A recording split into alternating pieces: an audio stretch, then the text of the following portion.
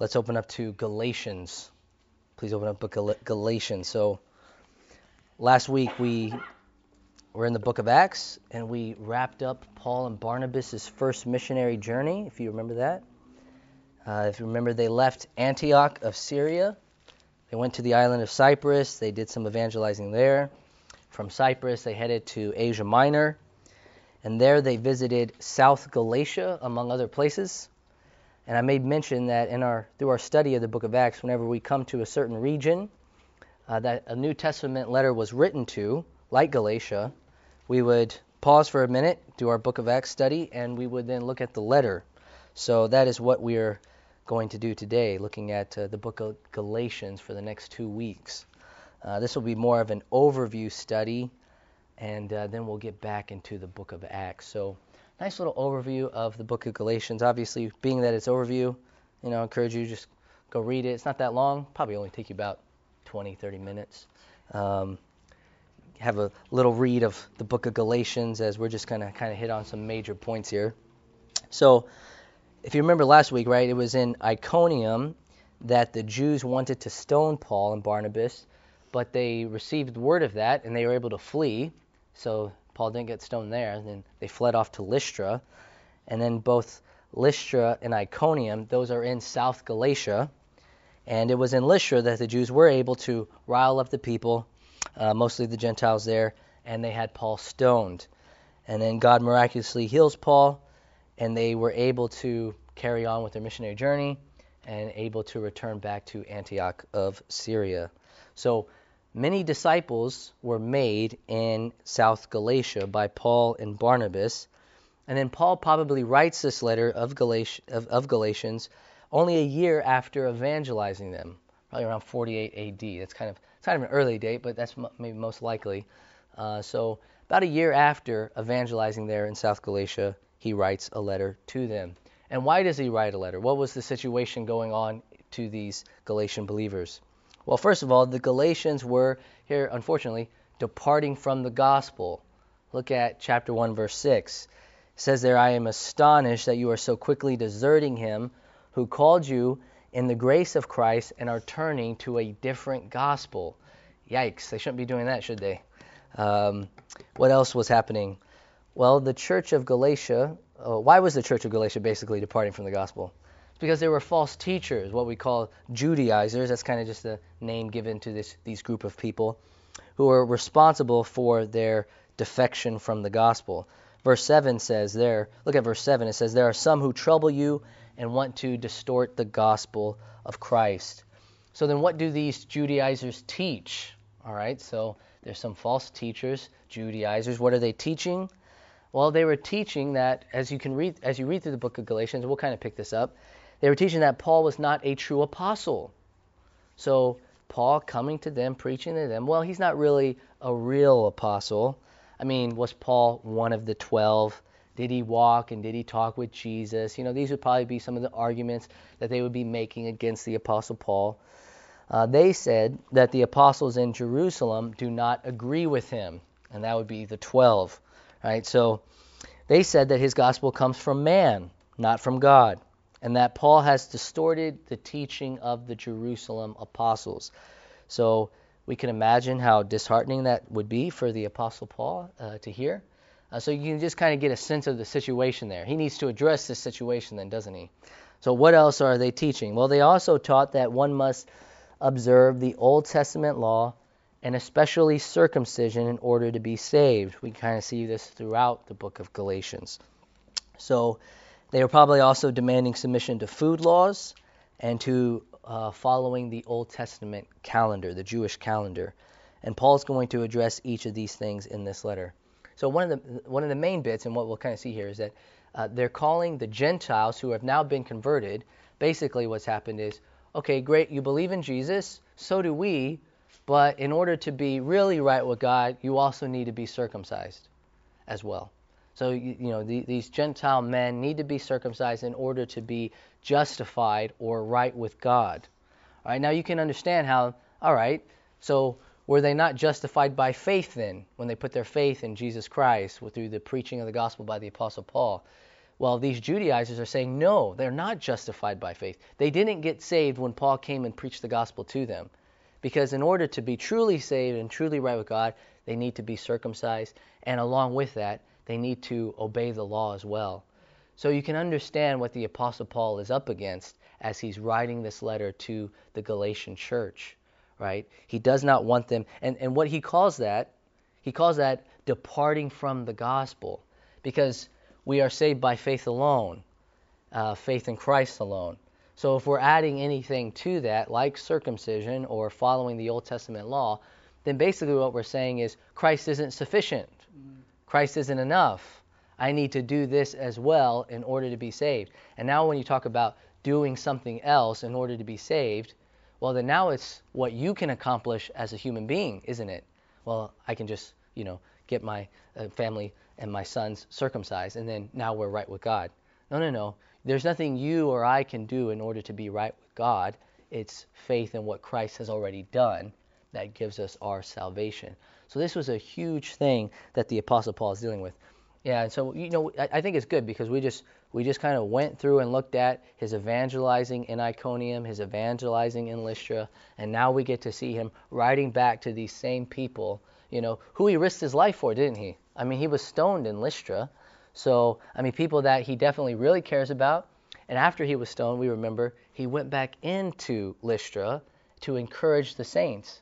So his life was on the line. He cares much about them, and so he writes this letter as well to them. So here's a kind of a simple breakdown then of the book of Galatians. The first 2 chapters, Paul is defending his apostleship, right? So he defends his apostleship. And in chapters 3 and 4, he defends his teaching or his theology, the message that he went and shared with them. And in chapters 5 and 6, he applies his teaching or he applies his theology. Now, this isn't necessarily a perfect breakdown, but hopefully a helpful one.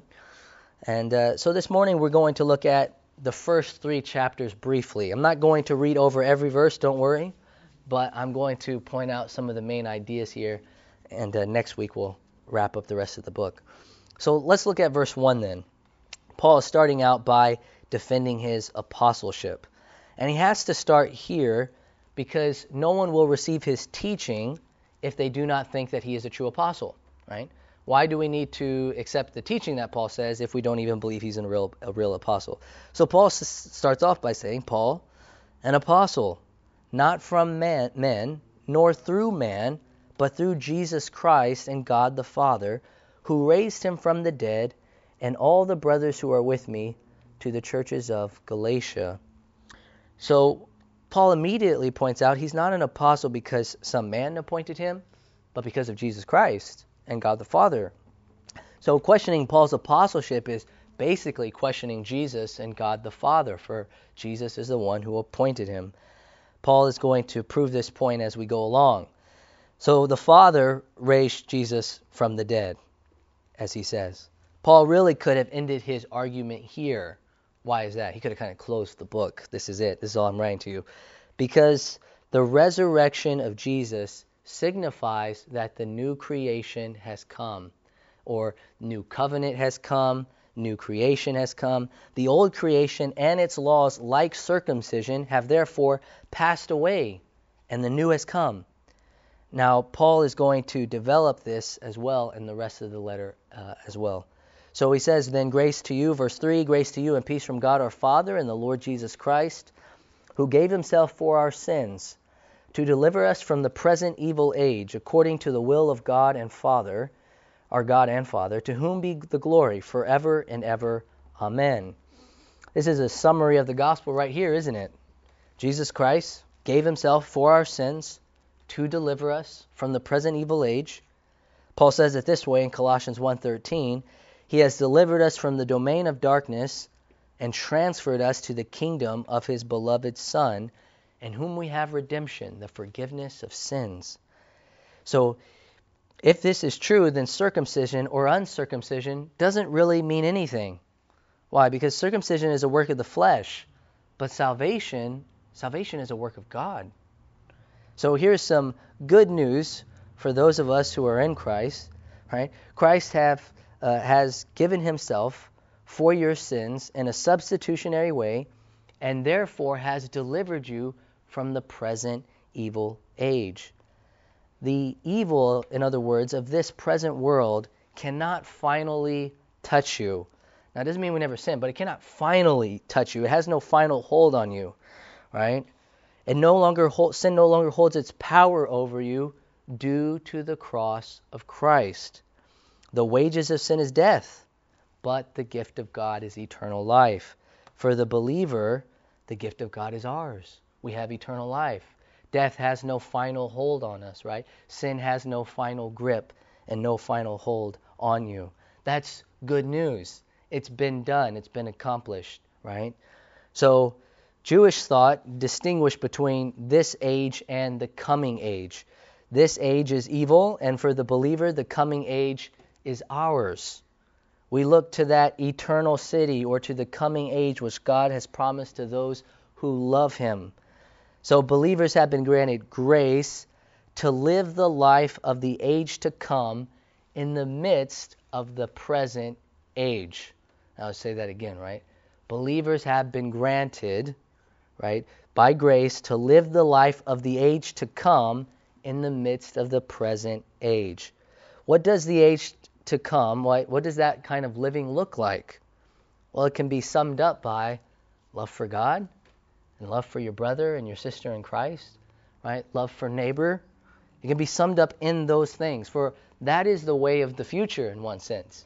So we are to live as this community of one people, loving God, loving each other, forgiving one another, blessing one another, encouraging one another, praying for one another, all these things. And that's actually the life of the age to come, and the new heavens and the new earth, right? We could not live it that way before we were saved.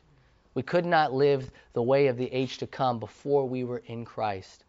But Christ has set us free, right, so that we could live that way amongst each other, right? So that's good news, isn't it? So Jesus then has made all of this possible. And this was all according to the will of our God and Father, to whom be the glory forever and ever. Amen. So the saving work of God in Christ, it leads Paul to praise and worship God the Father, right? That's the only proper response. Wow, thank you, Lord. Thank you, God, for what you have done. So God's glory and honor and praise are displayed supremely in Christ and in the cross. God will be praised forever because of His saving work in Christ.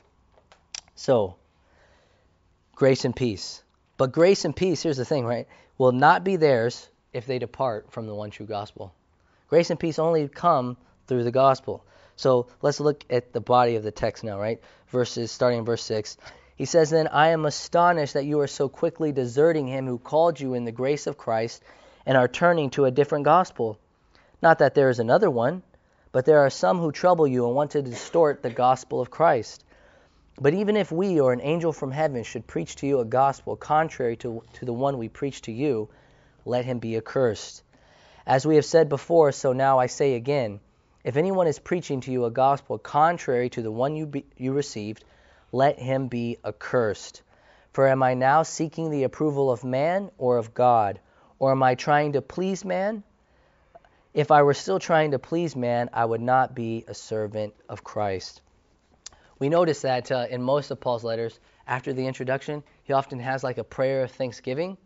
But here in the book of Galatians, there's no prayer of thanksgiving, right? It's quite unusual, right? So this is no light matter for the Apostle Paul. Basically, Paul has nothing to be thankful for if they are going to desert the gospel that he has given to them. So really, he just immediately starts with warning, right? This is warning passage of do not depart from the gospel. He warns them that if anyone, even himself or an angel, brings to them a different gospel than the one that they had originally preached, that's Paul and Barnabas, well, let that person be accursed.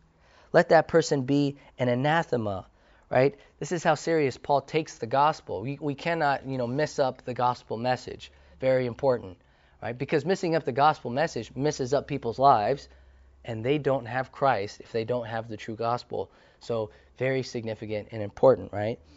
So basically, let them be accursed is basically let them be under judgment.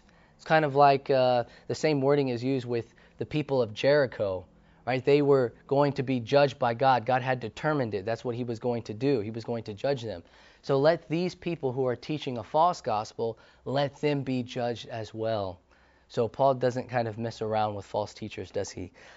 In verse 10, it seems that some were saying that Paul was trying to please man with the message that he brought to the Galatians. Why would they say something like that? You can imagine them saying that if Paul's message was truly from God, then he would have told the Gentiles that they need to be circumcised and that they need to follow the law. See, Paul is just trying to please man. He's just trying to make it easy on these Gentile believers. Most likely these are probably some of the things that they were saying. But Paul points out, if I were still trying to please man, I would not be a servant of Christ. Why does he say still trying? Because Paul used to live his life in order to please man. Right? He was a Pharisee of the Pharisees. He was sitting under the feet of Gamaliel, one of the most famous scribes and teachers of that day. Right? He was loved by the people. He was pleasing to men. Right? Nobody was attacking Paul. He was the one attacking others. He was the one attacking Christians, wasn't he? But if he was still trying to please man, he would no longer then be a servant of Christ, carrying out Christ's will. So he goes on to say then in verse 11, "For I would have you know, brothers, that the gospel that was preached by me is not man's gospel. For I did not receive it from any man, nor was I taught it, but I received it through a revelation of Jesus Christ." Talking about the road to Damascus. "For you have heard of my former life in Judaism, how I persecuted the church of God violently and tried to destroy it. And I was advancing in Judaism beyond many of my own age among my people. So extremely zealous was I for the tradition of my fathers. But when he who had set me apart before I was born, and who called me by his grace, was pleased to reveal his Son to me, in order that I might preach him among the Gentiles, I did not immediately consult with anyone, nor did I go up to Jerusalem to those who were apostles before me, but I went away into Arabia and returned again to Damascus." I'm not going to read the final verses here in chapter 1, but I want to briefly break down what's happening. So the Judaizers are saying, Paul has distorted the gospel, received from Jerusalem by the 12. Paul says, no way. I am not even dependent on the 12 apostles. I received my gospel directly from Christ on the road to Damascus. And then I didn't even go off seeking the approval of the apostles because I don't need it.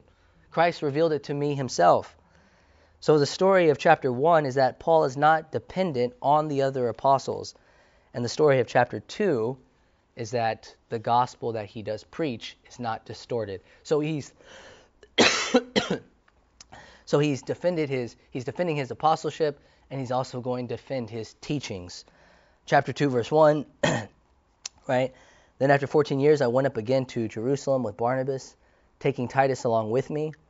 I went up because of a revelation and set before them, though privately before those who seemed influential, the gospel that I proclaim among the Gentiles." So he comes before the apostles and he shares with them the gospel that he was proclaiming among the Gentiles, in order to make sure that I was not running or had not run in vain. But even Titus, who was with me, was not forced to be circumcised, though he was a Greek. Yet because of false brothers secretly brought in, other Judaizers, who slipped in to spy out our freedom that we have in Christ Jesus, so that they might bring us into slavery, to them we did not yield in submission even for a moment, so that the truth of the gospel might be preserved for you. And from those who seem to be influential, what they were makes no difference to me. God shows no partiality. He's talking about Peter, James, John. Though I say who seem influential, added nothing to me. On the contrary, when they saw that I had been entrusted with the gospel to the uncircumcised, that's the Gentiles, just as Peter had been entrusted with the gospel to the circumcised, for he who worked through Peter for his apostolic ministry to the circumcised worked also through me for mine to the Gentiles. He's defending his apostleship, isn't he? So what's this story he's retelling? Paul brings Titus to Jerusalem. Some say he needs to be circumcised, the Judaizers. Paul says, no way. He does not. That would compromise the gospel. So How do the Jerusalem apostles then respond to what Paul is saying? And when verses 9 and 10, look at verses 9 and 10. And when James and Cephas, that's Peter, and John, who seemed to be pillars, perceived the grace that was given to me, they gave the right hand of fellowship to Barnabas and me, that we should go to the Gentiles and they to the circumcised. Only they asked us to remember the poor, the very thing I was eager to do. So this is a really important argument by the Apostle Paul. And I know this is like really technical, but it's important for us to kind of understand even the technicalities of what's taking place, right? So he does not circumcise Titus, and the apostles still go ahead and give him the right hand of fellowship, acknowledging his apostleship to the uncircumcised. And they also do not tell him that the Gentiles need to be circumcised. They don't force Titus to be circumcised, and they don't command Paul, when he goes out to witness to the Gentiles, to have them circumcised as well. So this is all, countering what the false teachers, the Judaizers, are saying to the believers who are in Galatia. Right? That's really important. Imagine someone here telling us, who are all Gentile men, right, telling us that in order for you to be right with God, you need to be circumcised, right? Now, here's the thing. People in Galatia were believing that, right? They were believing that message and believing that they needed to be circumcised in order to be saved, in order to be right with God. So this is why Paul, of course, writing this letter, defending this point. Really important. So the Judaizers, they say I'm not an apostle, that I have distorted the teaching of the apostles in Jerusalem. But my apostleship is through Christ, and the apostles in Jerusalem, they affirm me and my message. Not that I need their affirmation, but he says I can prove it anyway. So that's what he does in one sense, right? I don't need the apostles' affirmation, but they're behind me anyway, and I'll prove it to you by writing here what it says in chapter 2. So I'm not going to read verses 11 through 14, but Paul makes mention that he rebuked Peter for not walking in step with the truth of the gospel. Peter was eating with uncircumcised Gentiles in Antioch. That's Antioch of Syria. But when the Judaizers came down from Jerusalem, he drew back and he separated himself. So he got afraid. The fear of man set in. We've kind of seen that before in Peter, haven't we? Then Paul says in verse 14, if you, though a Jew, live like a Gentile and not like a Jew, how can you force the Gentiles to live like Jews? We all understand what that means, right? In other words, he's saying this, right? Peter, you live like a Gentile. You eat what Gentiles eat, and you eat with Gentiles now. But then, why are you going to try and force the Gentiles to live like Jews? When you step away, you're basically agreeing with the message of the Judaizers that they need to be circumcised. Which one is it, Peter? Are we free from the law or are we not? And yes, of course, Paul is making the point, we are free from the law. So we don't have all the details with that situation with Peter, but most definitely he would have agreed with the Apostle Paul. So now we've really come to the main point of the letter. You could say kind of like the thesis of the letter. Should Gentile converts come under the law and practice circumcision and everything else? Is that what it means to be a Gentile convert to Christianity? Or are Gentile converts no longer under the law and therefore have no need of circumcision? Now, this was a big question in the early church, as we can see. And when we get back into the book of Acts, we're going to look at this question specifically at what is known as the Jerusalem Council, and they're going to hash it out amongst themselves whether Gentiles need to be circumcised or not. So most likely Paul's letter to the Galatians preceded the Jerusalem Council. What happens there? So are we justified by works of the law like circumcision, or are we justified by faith in Jesus Christ? In other words, what does it mean to be right with God as a Gentile? Does it mean, as the Judaizers are saying, you must believe in Jesus and be circumcised? Or does it mean that we need to believe in Jesus only? We're going to see the answer in this next section here. So Paul has defended his apostleship. Now he's going to defend his teaching. Verse 15, here's the main thesis of the letter. We ourselves are Jews by birth and not Gentile sinners.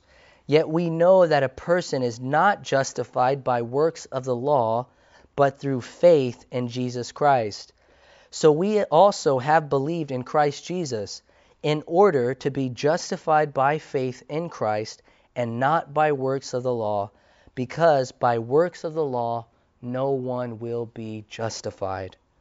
This is Paul's gospel right there. Verse 15 and 16. This is the Apostle Paul's gospel.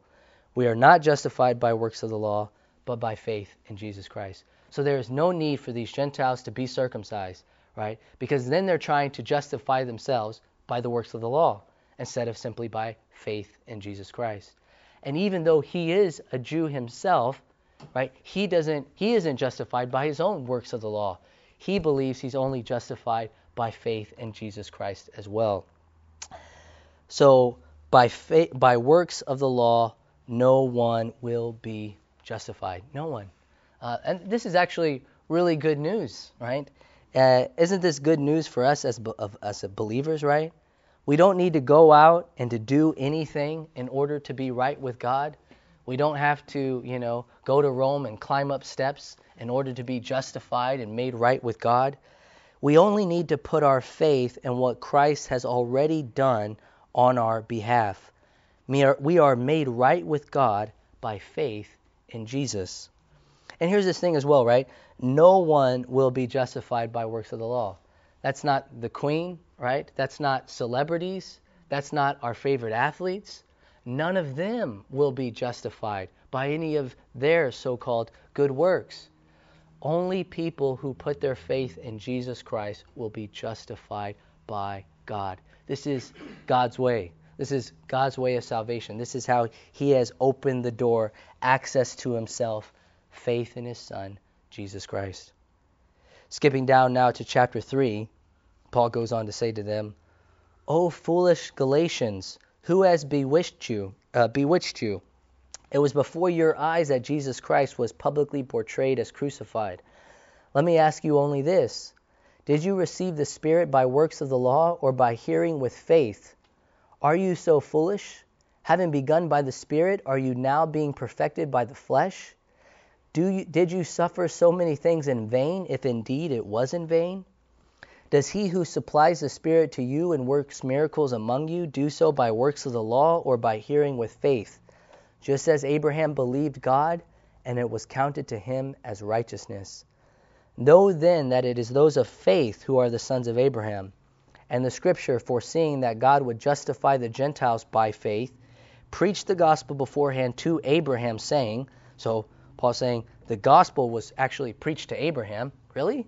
How was the gospel preached to Abraham? It says, in you shall all the nations be blessed. That's the gospel, right? So then those who are of faith are blessed along with Abraham, the man of faith. So I think we all just totally understand what's going on here, right? What is Paul saying, right? How did you receive the Spirit? That is a mark of being a true Christian. Did you receive the Spirit by doing the law or by the hearing of faith? By the hearing of faith, of course, right? That's how they received the Spirit. Think about Cornelius and his household. Remember when Peter goes off to Cornelius and begins preaching the gospel to them? Does he tell them, okay, now be circumcised in order to receive the Spirit? No, he preaches the gospel to them. They have faith, and then they receive the Spirit of God, right? So it was by no works of the law that the Gentiles received the Spirit of God. It was simply through faith. Through faith. Therefore, Paul is saying, you don't have to keep the law and be circumcised in order to belong to the people of God. All you need is faith in Jesus. What is his second argument? His second argument here is, right, he goes back to the father of their faith, the Jewish faith. How was Abraham right with God? Was it because of his obedience or was it because of his faith? Genesis 15:6 says, Abraham believed God, faith, and it was accounted to him as righteousness. Paul says, therefore, the sons of Abraham are those who have faith. All right, this is very similar to Jesus' interactions with the Jews in the Gospel of John. Remember, they claimed to be sons of Abraham, yet they wanted to kill Jesus. Jesus said, if you were truly sons of Abraham or sons of faith, you would accept me and believe my message. But because you do not accept me and you want to kill me, I know who your real father is. Your real father is the devil. Why? Right? Why are you sons of the enemy instead of sons of God? Because you lack faith and you want to kill me. In order to be a true son of Abraham, you have to be a son of faith. You must have faith in Jesus Christ. So this is the point that Paul is making as well. If you look then at verse 10, chapter 3, verse 10, for all who rely on the works of the law are under a curse, for it is written, cursed be everyone who does not abide by all things written in the book of the law and do them. Does anybody abide by all the things written in the law? No way, right? So then they're under a curse.